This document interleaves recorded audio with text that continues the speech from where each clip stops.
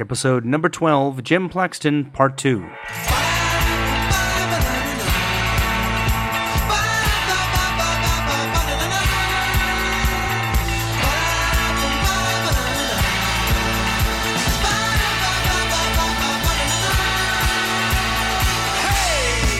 It's gonna snow tonight. I know I will be liking it. So let's go. Let's go. Step out of the house, step into the wild. Put on that dress tonight, the one your mom don't like. I'll see you at the lights. Welcome back to the Title Block, a podcast about Canadian theatre designers, their history, and their craft. I'm your host, Michael Cruz, and on today's episode, I finish my interview with venerable Toronto-based theatre designer Jim Plaxton. We speak about Jim's introduction of cardboard into Toronto theatre and his work on The Village of Small Huts, Histories by Michael Hollingsworth. Here I am trying a unique questioning style where I refer to something incorrectly, get the director's name wrong or forget a name, and Jim corrects me. It's very impressive, let me tell you. It has been a busy fall so far, so I have been unable to get episodes out on time, but I will have the next one out in the next few weeks, which is an interview I did with lighting designer Sholem Dogoy. Let's pick up my chat with Jim. We began by talking about his work on Michael Hollingsworth's play Strawberry Fields and Jim's solution to how to transform a highway into a field in the Berkeley Theatre upstairs space with a 12-foot grid. Jim speaks of Arcadia in the latter half of this episode, and I just wanted to say that that is the co-op in which Jim Plaxton currently lives. So that's terrific. So let's just talk about the early 80s. Just for a second, is it worth discussing Toronto Free Theatre? You did a lot of work for Toronto Free Theatre in the 1980s. I did some, yeah. Yeah. Strawberry Fields was mentioned to me as kind of an important work for them. Do you feel like that is and you won a Dora for it in 81. Mm-hmm. Tell me about the play. First of all, it was at the Berkeley Street upstairs space, That's right. Yeah. That's right. The play was, as I recall, 100 years ago, the play was set in England. It was a British playwright. Bill Lane was the director. It followed a couple who went on a bit of a tour up the M1, up north of London, up into the countryside. So that to me suggests, and there were like many plays, there were lots of different locations. But it seemed to me the freeway was kind of key. Some of them were interior, some of them were, imagine you're on a car, some of them were in plazas or shopping centers or whatever. So I came up with the idea of a freeway flyover as a main set piece. And the last scene happened, so it was a very urban-looking thing, a very constructivist thing. But the last scene of the play happened on a hillside. So how are we going to get a hillside? Are we going to change a freeway into a hillside? That's right. So this is a very large cardboard structure. It was made of cardboard boxes that were glued together with triple wall cardboard in between that give it its strength and everything. Nobody believed it would work. You can't build anything like that out of cardboard, but yeah, it worked. It worked. Is this a material that you had found previously, or is this the first time you started working with it? I'd been working with cardboard as an inexpensive way of, say, building a flat. Because this triple pack, for example, comes in sheets that are, I think they were 9.5 feet wide by 12 feet long or something. So, bam, that's a flat. And all you have to do is put a little bit of wood on the backside and glue it on. Easy to cut, easy to work with, cheaper than plywood, cheaper than skin ply, cheaper than cotton. How thick is it? This particular triple pack, I think it's probably about 5/8. Oh, okay. It's 3 layers of corrugation and 4 layers of paper. Right. Yeah. I had seen when I first started doing theater in the late 80s, there were people selling up to 1 inch thick corrugated stuff for doing exactly that thing. But this was not really built for theater. This was something that was built for shipping. Is that right? Like it wasn't. That's right. Yeah. I first discovered this material when I needed to build some costume crates, if you like, places to store costumes, and there were ready-made things of that name. I guess moving companies probably had them, and that's where I discovered this actual material. There was another kind of material which was the honeycomb, the actual honeycomb stuff. If you open up the inside of any hollow core door, you'll find something similar because it's a honeycomb. And I built a bridge out of this material. You can get it in any thickness you want, and it comes all folded up and it's all flat. It kind of looks like a board, but then when you pull it out, you get that honeycomb structure. Right. Like an accordion kind of. Like an accordion, exactly. And I built a bridge which was 40 feet long, 6 inches thick, plywood top and bottom, supported at either end. 40 feet. 40 feet with this cardboard with the it was actual craft paper. Right. That's incredible. And it was that's impossible. Right. Yeah. So paper, and it very easy to work with, and it's strong if it's used properly. Mm-hmm. So coming back to Strawberry Fields, you built this sort of on ramp or flying freeway. How did it transform into the hillside? Yeah, there was what it was. If you can imagine very, very simply, it was about an 18-inch thick slab. But it had curves. It was a curved thing, so it was like a freeway flyover. You go to the Gardner Expressway. It looked, if you were underneath it, it would be that. And I had fluorescent lights inside it, because I needed that for certain scenes. But it was built onto a frame at the back, upstage, with a bunch of hinges.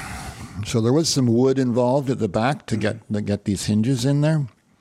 And so at the end of the second last scene, there was a blackout, and actually the Strawberry Fields theme came on, Beatles thing.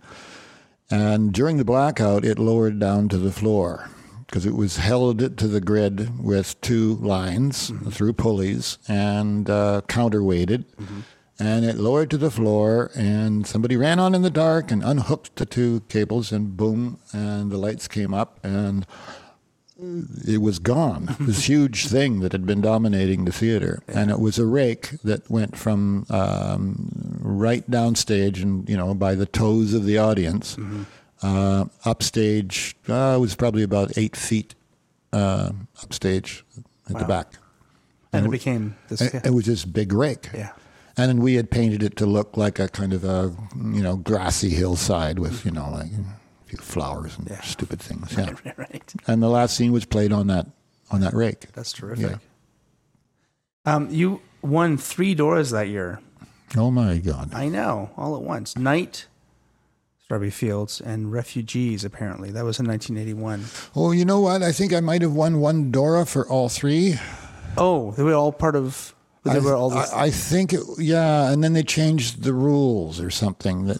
So they're awarding you, not the production or something. I think that might have been that year, and they said, oh, that's not fair, So in other words, you can only vote for 1. So if I had 3 nominations in the following year, say, right, I would be going against myself, if you like. Oh yeah. Okay. In other words, I could only win for 1. I could only win for 1. Right. There was an outcry.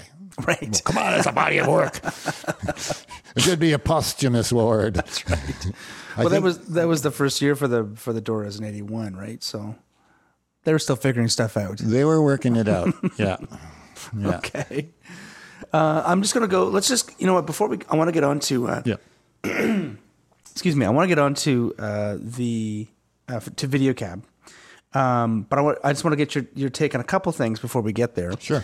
I did want to talk about, and this is again just a small story. The reason I was curious because I don't think this has been done ever since.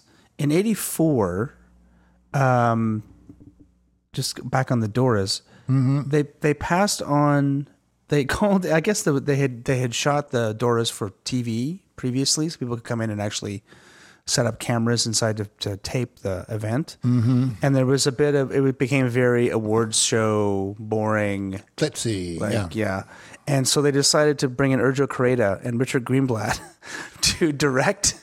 I remember that, and I designed. Yeah, and you designed it. And that was at the Palais Royal. It was at the Palais Royal. Yeah. Tell me about how that came about. How did it work out? Like, did it...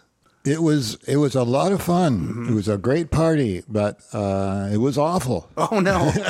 Well, I think it was awful from the comfort. 'Cause what it was, we set up the room with a stage and some screens, and we had slideshow, rear projection slideshow of the award things and all that, and lighting.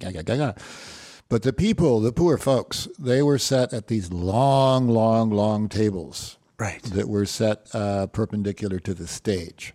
And they went all the way back, and people were chock-a-block, jam with folding chairs. Right.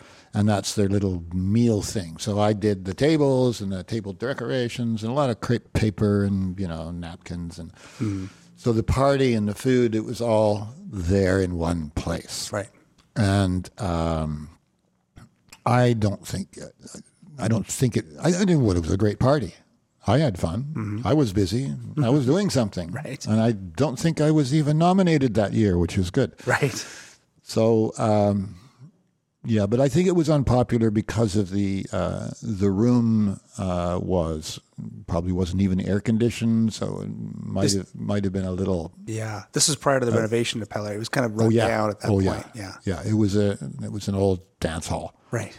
Yeah, it was rustic. Right. And Richard wrote a bunch of skits for it or something. He had a bunch of 6 actors on stage. Yeah, well, I was backstage running slide projectors, so I didn't see much of the show. Right. Okay. And then after the show, I partied I just partied. Yeah. Yeah. Okay. And that's why it wasn't done again, I guess. It wasn't ever done like that again. Right. I think theater should be in a theater. Right. Yeah. Yes. As opposed to an old room with pigeons smell and Right. All right. So speaking of cardboard, now that we've sort of laid your kind of beginnings in that, let's talk about VideoCab. Sure. And this is Michael Hollingsworth and what's his partner's name? Deanne Taylor. Deanne Taylor. Yep. So Michael Hollingsworth, Deanne Taylor started VideoCab, and they did this to produce the history of the Village of the Small Huts. That was their first work, wasn't it? Oh no. There were other productions. You may recall that Deanne and the sisters actually ran for mayor. Mm-hmm. So that was before that. Right. They did Patty Rehearsed before that. Patty Rehearsed, I think, was more of a Deanne Taylor production. So they were. I think they agreed among themselves to, okay, you do one, then I'll do one, then you do one, then I'll do one. Mm-hmm. Michael's turn, I think he did a couple of others before. I can't even remember whether I worked with him, and whether the first time I worked with him was at... I was involved with something at VideoCab before the histories, and I just can't remember which it was, or what it was, what production. Or indeed what I did. Yeah. I might have run a camera or something, who knows, or decorated a gym. Right, exactly. But Michael came to me with this 4-part play series, starting with New France, and then going up to the present day. There were going to be 4 productions, and would I design set and lights for him? And I said, sure, absolutely. I had been thinking about an idea that I had, which when I was working on another production as a set designer, not as a lighting designer, but this involved lighting. So I put that on the side of my drawing board and said, I'm going to wait for the next opportunity to use this. And the idea was to try to eliminate spill. So you wanted to light a shot glass on a table, and the director said, I just want to see that shot glass. And you put a little pin spot on it, but you can also see the table, and you can see there's someone sitting there, and can you get rid of that spill? So we invented this thing called beam stop, which was a dream, like these special lights that had beam stop, but couldn't figure out how to actually make lights stop. Right. But if you build a box and you poke a hole in the box, like a pinhole camera idea, and you put a light outside that box, you'll get a little shaft of light in that box. So that was the idea. So for the first histories, which was New France, in the back space at Theatre Passe Muraille, we built a very large cardboard box out of, it wasn't triple wall, it was actually the honeycomb, which is a honeycomb material, about 1.5 inches or 2 inches thick with craft paper on either side. So we built this box, poked holes in the ceiling. I think there were, at that time, there were only 5 holes because it was a small space. But we had a few dozen lights poking through those holes at various angles, and we had a couple of holes on the side walls as well. And we had an entrance at the upstage, and I think 2 entrances on either side. They were actual cardboard doors on the sides, as I recall. And they were later replaced with curtains and a double set of curtains. But it was great. We worked the actors, the poor actors, to the bone, because if they didn't, we had glow tape on the floor, of course, and for scene 97, which was probably 30 seconds long and had a page of dialogue, and most of the scenes were like a half a page or a page long, as far as dialogue was concerned, and blackouts in between. They had to hit their mark, or they couldn't be seen. You could be a foot away and you'd be invisible. Right. Because of this beam. There'd be a little spot on the floor, perhaps, if you noticed it. Yes. But the entire inside's covered in black commando or something, right? Like everything was painted black. This was just black paint at that time. Okay. Yeah. We later evolved to doing something a little lighter because it was all cardboard before, and that all changed to drapes, to fabric. Right. Because you can get a blacker black than you can with paint. Yeah. But we did tech for 3 weeks. Because I said to Michael, yes, but this idea will require me to be in rehearsal. We'll have to build the set, do the light, the pre-light, and when you start rehearsing, I'll be there. Was that an unusual thing? I think these days, totally having unusual. designers in early is not that unusual, but But to actually work on the stage where you're going to be performing, that is unusual. Right. It was a luxury. And I said, this is really the way Europeans work, is that you build the set, and then you call the actors in, they work on the set, and you develop the entire design based on actual working. You don't work in a rehearsal hall and then suddenly have a couple of 12-hour days to work the actors and the tech together. This was working the tech and the actors together at the same time from the beginning. Why do you think that's not done here? Why do you think we work expensive. in the opposite way? Right. In other words, you have to tie up the space for 3 weeks. Right. If you're rehearsing for 3 weeks before your first preview week or something. Right. And renting space, I guess that was it. But I was the associate artistic director of Theatre Passe Muraille and controlled the space. Right. That has an advantage. So yeah, and it was an experiment, but we worked. Clark and I, we worked a couple of productions that way, where we built the space, we rehearsed on it, and then presented the play. Economics doesn't make much sense, but it should be done. You know? Makes a difference. And so that 4-part series became 21 parts. Something like that. It was a hit. Okay, the New France was a hit. It was packed out, and I guess there were only 70 seats there, but it was packed out every night, and it might even have been held over, and it looked great. It was funny. People enjoyed it. So it was a hit. there were flaws in it, but as a first crack, I think it's been rewritten quite a lot since those days. Yeah, so I guess he loved writing, and there was a lot to say, and so he just kept writing. So that one play became 2, and then another play became 4, because there was just so much material. Yeah. And we did World War I, World War II, and I lost count on how many I did, but I think I did them right up to the very end.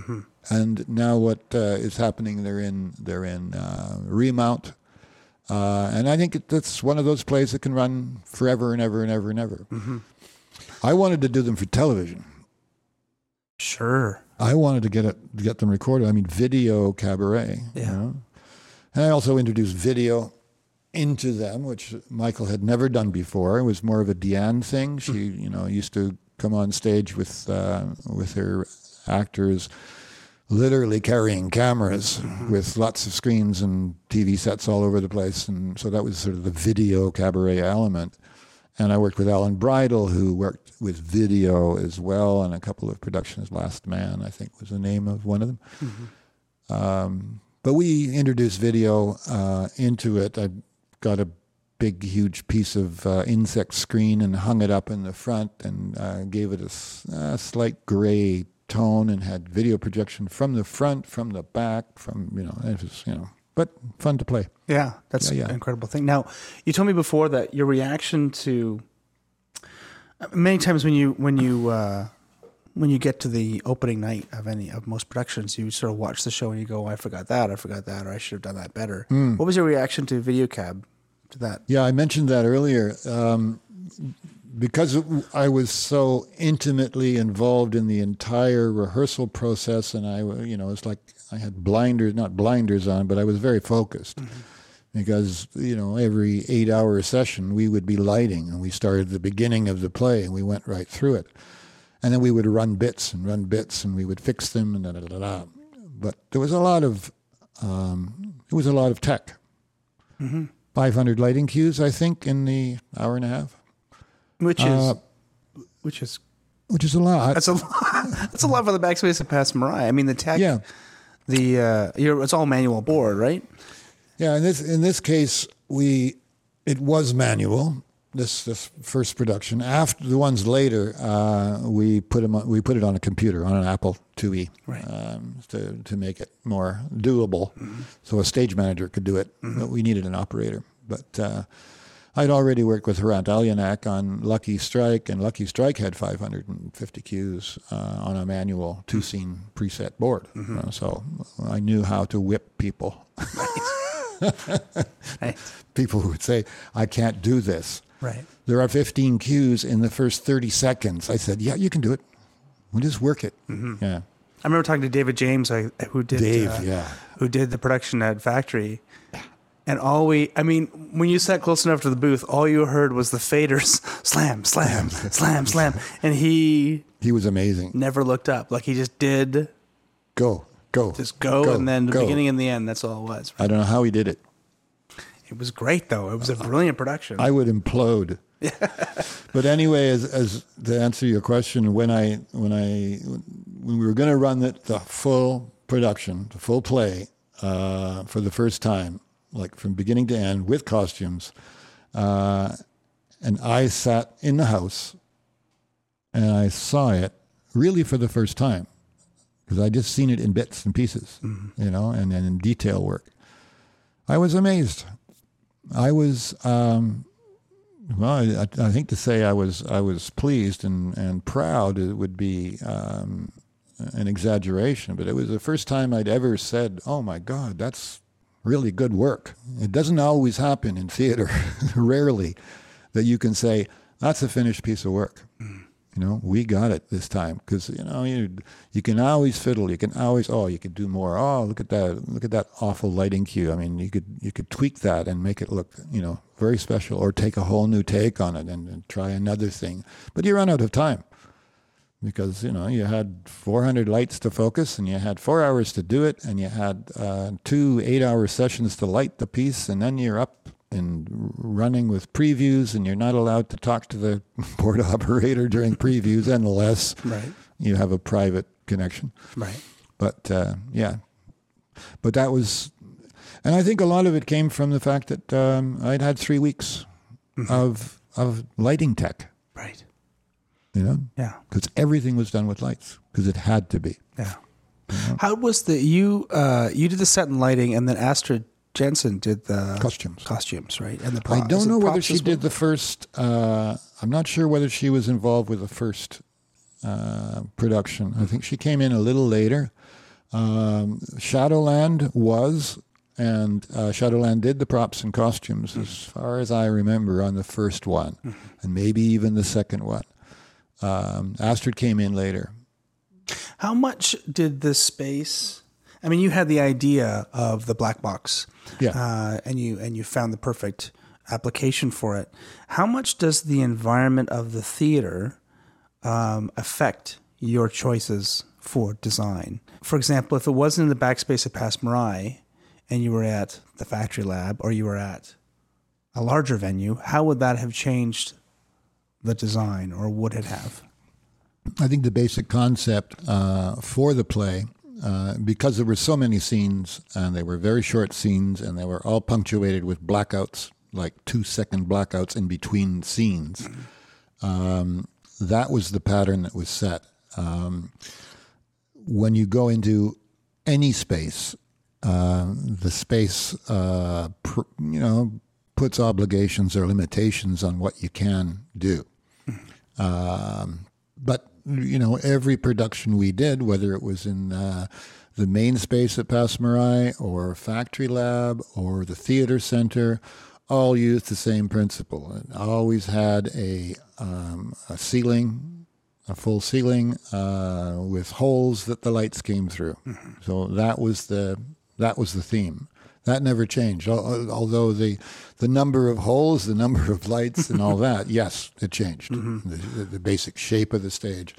For World War I, I think we introduced an actual trench halfway through the stage, so people could, be in a trench. In other words, actors would be below the stage level, just with their heads poking up. So there were different elements. Some had rakes, some had steps.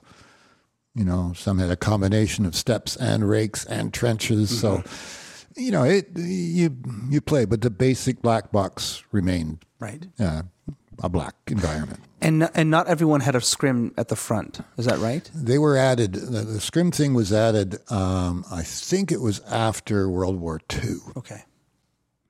Right. That makes sense. And whether it was for Trudeau, I'm not sure. I know it was there for Trudeau. It might have been the one before, but I don't have the chronology in front of me. So Yeah. But the scrim was an added thing, and video projections. Well, they came before the scrim. We started using a bit of video, but yeah. And that was live video. It wasn't playback. Yeah. Yeah. It was a combination, actually. Oh, okay. It was a combination. With Trudeau, it was all live. Right. It was cameras. I think we had 3 cameras and one projector and a screen in the back. And that was, I guess, to present the media as another character? Not so much, no. There was there was some of that, like as a television announcement, but again, that was all done live because we had a little booth backstage where we had a camera set up so you could light a talking head, and put him on a screen, either the front screen or the back screen or both. And we had camera in the front of the house and a camera in the back of the stage so that we could photograph the backs of people and put them on the front in combination with the fronts of people put on the back. So you would actually be filming the people behind the scrim, but in the context of the same scrim, and so it would be like almost a feedback loop. So there was some fun little plays. That's excellent. So let's just shift over to the Native Earth Theater. You had a long history working with the Native. Is the Native? Yeah. Let me just make sure I get my facts straight here. The Native, which was first, the Native Earth Productions or Native Canadian Centre, or are they the Native same? Canadian Centre on, was it Bloor and Spadina? Mm-hmm. I think hosted the formation of the theater production group. I see. Okay. So I think the centre came first, Right. and then the theater came afterward. I'm not 100% sure of that. Right. And how did you get involved with them originally? I was asked to design a piece. Yeah. What was amazing, my first experiences, was working with native actors who, many of them had never been near a stage before, and many of whom English was not their mother tongue. It was Cree or Ojibwe or something. It was, with a smile on my face, I'll say it was embarrassing, because it was so amateurish, or it felt so amateurish, because they can't speak. I can't, because I was working with trained actors. Sure. You know? Yeah. But it really started to click. It really started to grow on me, and I started to realize that there's a cultural level of humor there which I'd never experienced before. And it was new stuff that had been written, and mostly by native people. And then came Thompson Highway. Yeah. Right, the great playwright. And Larry Lewis as a director. People from Manitoulin Island, Gloria Eschkebach and Graham Greene, and the list goes on. Tom, and wow. There was a connection, this might be completely irrelevant, but there was a connection I know between Paul Thompson and Manitoulin as well. Did this come later, or was that connected to this kind of flow of ideas between the two places, or? I'm not sure. You'd have to check with Paul about that connection, but I know Theatre Passe Muraille began a program of incubating other theaters. In the same way that Paul approaches putting on a play or creating a play as a collective creation, he plants a seed, which is basically an idea in the minds of a group of actors. And I know that extended not just to his playmaking, but right across the country by seeding. I think they were called seed shows, in fact. Right, yeah. Where Passe Muraille would, like an arts council in a way, would give some cash to a group in Saskatoon. He might very well have done some seeding on Manitoulin Island. I don't know. I wouldn't be surprised. Right. Global Village Theatre. Oh yeah, sure. Let's talk about that. That's even that's probably my first theatre. Yeah. Even before Toronto Dance Theatre. Yeah. Working with Frank Massey, who I would call my first mentor in theatre lighting. He had been working with the beginning of Toronto Dance Theatre. But the Global Village was actually built as a theater for the production of one production called Blue SA, because they couldn't get it produced. No one wanted to touch it. And it was Elizabeth Swerdlow and Robert Swerdlow. And I don't know where they got the money, but they built the theater and we built it. Frank and I and Keith and a few other people literally built a theater for one production.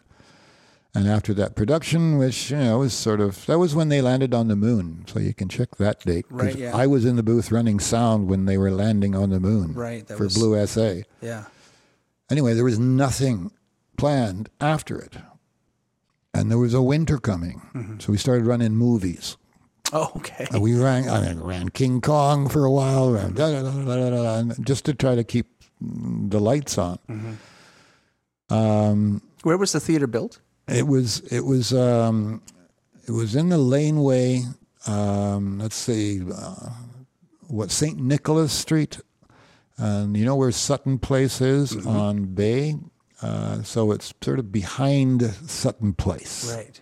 It was in a big, huge warehouse space. We did the Fut Festival there. But what I was going to tell you, which was really talking about the Royal Alex, I went and saw my very first show of female impersonation at a gay club with a gay friend, and I said, "Wow, why don't we do something like this? Because this is like, we got to decorate the gym and put on a show because we're going to turn off the heat and the light if we don't do something." So we started talking that up, and that's what we did. And we did a show called Facade with no E, because they were guys. And Mr. Mirvish came to see it, and he booked it into the Royal Alex. Oh, my God. So that might have been one of the first shows that came from the so-called alternate fringe into the Alex. I mean, we put Maggie and Pierre in there later, and da-da-da-da. But I wanted to mention that because that was a fun thing. Yeah. How long did that run for? It ran for a good month. I helped to produce it and get it up and running, but then I went off to Saskatchewan to shoot a film on an Indian powwow. So I wasn't around in that exciting time when suddenly Robert and Elizabeth flew back from New York and said, "Okay, we've got a big show." And Mirvish put up some cash, and so we made it. That's terrific. Made a big show. I think the Global Village was, part of my education, or the beginning of my education in theater, what theater was to me anyway.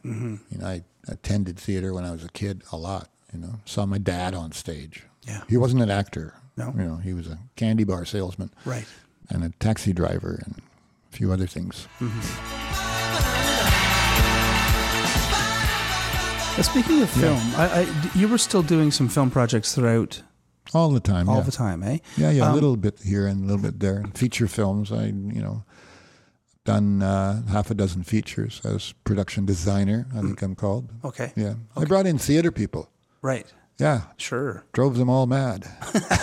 But these people I knew, and I knew what they could do, and they worked. And we did impossible things for very little. All right. The ADC. You were around at the beginning of the ADC. Yep. With Sholem Dolgoy. What can you tell me about how that started? I understood in someone's basement the idea sort of came about, was I was told. But what's either a basement or a bar. Right. Yes. There's only two possibilities. That's right. Maybe it was a bar in a basement. Right. Well, I know Sholem and I talked about contracts a lot, because as, like semi-senior designers, I don't think we would really be called senior designer. He was at Toronto Free. I think he was almost resident there. And it might have been at the time when I was at Passe Muraille and but I also had a freelance career. And contracts were becoming, because usually you just sort of shake hands and say, yeah, I'll be there on Friday, and we'll work for a couple of weeks and we'll have a show. The contracts started becoming necessary. And for me, because of the low fees that I was being offered, I put a clause in all of my contracts that, yes, I will accept your fee of $1,000 for designing this show, but I want, in addition to that, I want the price of 2 tickets or 1 ticket or whatever you can get. I think my general deal was 2 tickets for every performance. It's like a residual. It is like I am licensing you to show my work. Like you're paying the actors through this whole time, and they're being paid a living wage. And so I just would like to have a little corner. And Sholem also agreed with that as a principle. But selling it to theaters on a scale, because we're trying to improve the lives of, hopefully, improve the lives of designers coming up. Because a lot of them, I worked on things where I never did get paid because I didn't have anything written down.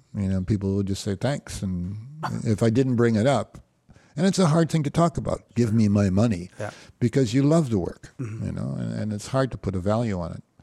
But anyway, so that led to us putting our contracts together, and ADC came about. Right. But I didn't have that much to do with like signing the corporate papers or anything like that. So right.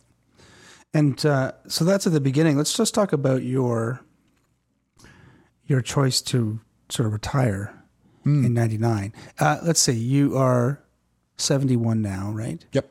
So in 99, you would have been in your 50s. Isn't that Freedom 55? Isn't that what we're all supposed to do? Yeah. That's what the bank's trying to tell us. Get out of the road. I'm not retiring when I'm 55. Freedom 105, I think somebody said. Right. Yeah. But how did that come about? I mean, it's not...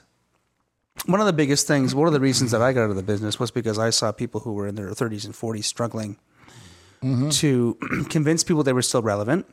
Of course, all of them were, but there's this kind of culture of youth or culture of new ideas. And because young companies, just because of the nature of the shape of the population of the business, there's a lot of people in their 20s that work in it, and so they'll hire their friends. And that kind of loomed over my career. Yeah, also, I know that the same people kept coming back to me, and a lot of it was what you'd call a repeat business, I guess. And, oh, yeah, this is my team, and this is my team. And, and I danced around with George Walker for a while, danced around with Hrant Alianak for a while, danced around, and you get these relationships. And then, obviously, the Video Cabaret with Michael Hollingsworth, I did many, many, many productions with him. Just as a prelude to that, I once retired from theater for a period of 18 months. I just didn't accept any more contracts. I said, I'm going to do something else. And I went to work for a company for $20 an hour called Greenlight. And it was a computer graphics based company. And I taught myself how to do computer graphics. Animation stuff and for 18 months. And it was very refreshing, and I would do things like that to myself. I would say, okay, I'm not going to use any color in my lights for the next 3 productions. So just like open white and just intensity and work with that. That's keeping it fresh. And then finding new ideas and new ways and challenging yourself by introducing cardboard or introducing baby diaper material as screens and stuff like that. But my retirement came that I was saying to myself, okay, I've been working for other people, basically, for my whole career. Somebody writes a play. I didn't write it. Somebody is producing it. I'm not producing it. I'm being hired on to basically perform a function, which is fine. And I had a great career and I loved it. But I want to do something for myself. And I'm not a playwright. Right. And I probably make a lousy producer. I don't know how much success I had at Theatre Passe Muraille when I was, sort of in that semi-role, but some, but not 100%. So I'd had, we all have dreams, and one of my dreams was to build a sailboat, sail around the world. We all have that, dreams similar to that. And the other one was to build a house from scratch somewhere. Where? Who knows? I don't know. But as we mentioned before, I'd been going to Jamaica, and I just fell into a Jamaican hole. The friends of mine, Jamaican friends, who actually were educated here in Toronto, but had gone back to make their fortune in Jamaica, had bought land in this particular place. And I was down with my daughter for March break one year, and we went and looked at their land that they bought. And they said, oh, that's really nice. And we saw an acre of land, and it was up for sale in this development to be a gated community. And I bought it. Just like that. Put down 50 grand and said, oh, I said, oh my God, now what am I going to do? Right. So I built it. I built a 4,000 square foot house with a swimming pool and 2 or 3 other buildings on the property. And yeah, it's been fun. 15 years. Yeah. That's a while. And you've been doing other small projects or other projects in between there, right? Well, I built a theater here at Arcadia. I've done lighting both here and for some other smaller productions. A little bit of set design. I did an award show for the CBC. But, I'm not looking for work. My shingle isn't out. But now that Jamaica is sort of approaching the finish line, I could say. Last year was really a finish and furnish year, and you're never done. So I'm probably never going to be done. But now I'm starting to look around saying, so what am I going to do for the next period of my life? I mean, God forbid, say I have another 25 years. Sure. What kind of electric wheelchair will I be using with hydraulic lifters on it? But I do love the theater, and I do love playing. And that's really one of the reasons I built this little space downstairs, because I know I can go in there and play anytime I want if there's something to play with, or someone who wants to play. I'm going to ask you about one more thing. Sure. And this has to do with about Nothing Sacred at the factory. You designed it when it went into the Winter Garden. Did you design the whole thing? Were you the designer throughout the process of Nothing Sacred? Like, it was produced someplace else first, wasn't it? Yeah, I can't remember. I can't remember where, but it went into the Winter Garden. Yeah, I did that. It was Diane English was producing, and George F. Walker, and it was a quasi-factory theater production, or maybe it was an independent. I think it might have been an independent production. Yeah. I don't know where the money came from. Oh, okay, because apparently they said there was this is what the paper said, there was a $365,000 budget, which seems appropriate, I guess, to go into the Winter Garden. It's a longer run. Yeah. Right?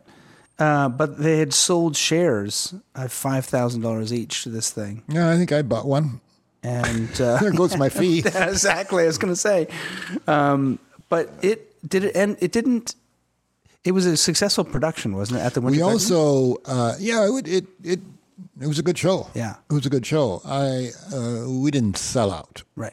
I think, as a matter of fact, we had a holdover, but we had to move it from the Winter Garden into the bigger theater, and then it kind of died in there. Oh, I see. Something like that. But the CBC picked it up, and the CBC filmed it. Oh, right. So there was some money that came in at the end of it because they taped it. Right. And they took the set, they took everything, and I think I got a little residual fee out of that, and but that might have cleaned up the if there was deficit left. Yeah. Might have helped to clean that up. That was kind of a Diane English would know all the details. All the details. Because I think she called me about a year after that and said, hey, I got a check for $250 for you, or something like that. Right.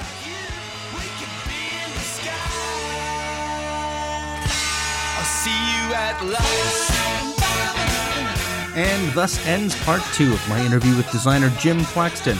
Next time I bring you an hour-long conversation with lighting designer Sholem Dolgoy, so you won't want to miss that. The music for this podcast is PodSafe music from the band 1990s called See You at the Lights. You can find them at roughtraderecords.com/the 1990s. Please go to iTunes and give us a review. It'll help get the word out about this podcast and share the history of theater design in Canada. And you can follow us on Twitter at TheTitleBlockCA and on Facebook.com/The Titleblock Podcast. You can send comments and requests by email to thetitleBlock@gmail.com. Feel free to share this with your friends, colleagues, students, and teachers, or listen to it while you daydream about your very own trip around the world in a sailboat. I'm Michael Cruz, and I will see you next time on The Title Block.